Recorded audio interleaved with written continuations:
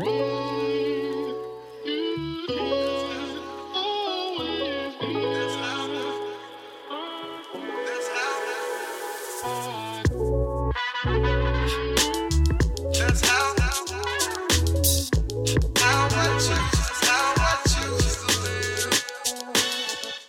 everyone. Welcome to this week's episode of Tikkun Repairing Ourselves podcast.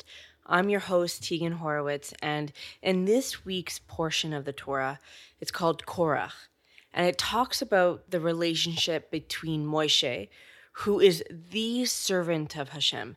He is the most humble man that ever lived. He had zero ego and was a true vessel for Hashem's message. And he was chosen to lead the children of Israel into the land of Canaan, which is the land of Israel today. So in this portion, Moshe's cousin Korach, he gathered a group of 250 men and said to all of them, why should we listen to Moshe? Why is he so special? Why is he above all of us? How come we have to listen to him? We're all great. We should be looking up to God and not him. The trouble with those words is that it's not coming from Korach's humble mind. It was coming straight from his ego. And what Korach was expressing was actually his own ego being hurt, but not being the leader. He felt entitlement. He felt like his family should have been honored. He felt like he too can do, the same things as Moshe. And what ended up happening was once he gathered enough people to stand up with him, because ego can never stand alone, right? And say to Moshe, you're not fooling anyone. You're not this grandiose leader. We're all spiritual. We're all enlightened. Moshe told him to bring an offering to Hashem and see if Hashem will accept the offering. So if Hashem accepts it, then Korach is correct. And if not, Moshe is the true leader. So Korach and his followers did that. They accepted it and even took what Moshe said as a competition. And so the day Korach's offering was brought to Hashem, Moshe told the children of Israel, no one stand around them. No one stand near Korach and his followers. Stand far away from them and do not even touch their belongings. And before Moshe was done his sentence, the earth literally swallowed up Korach and his followers. This portion is teaching us a lot about ego.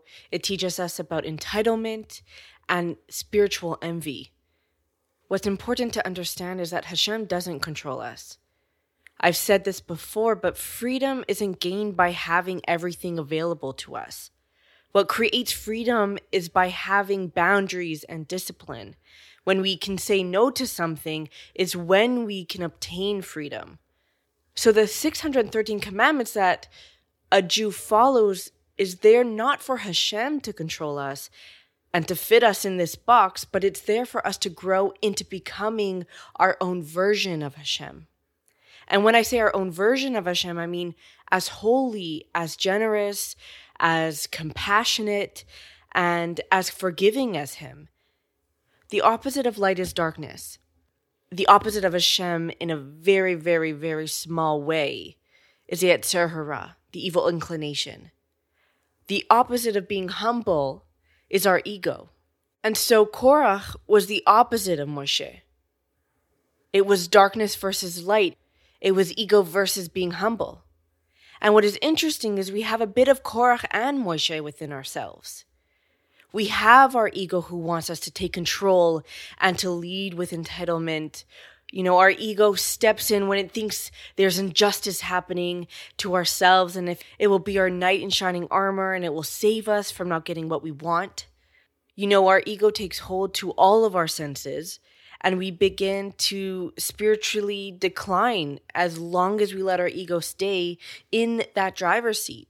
The ego builds doubt. It builds doubt about ourselves, and it builds doubt towards Hashem and his holiness. And that idea that freedom is having whatever we want and doing whatever we want is parallel to the idea that following our ego's lead will deliver the results we want and will give us the respect we deserve.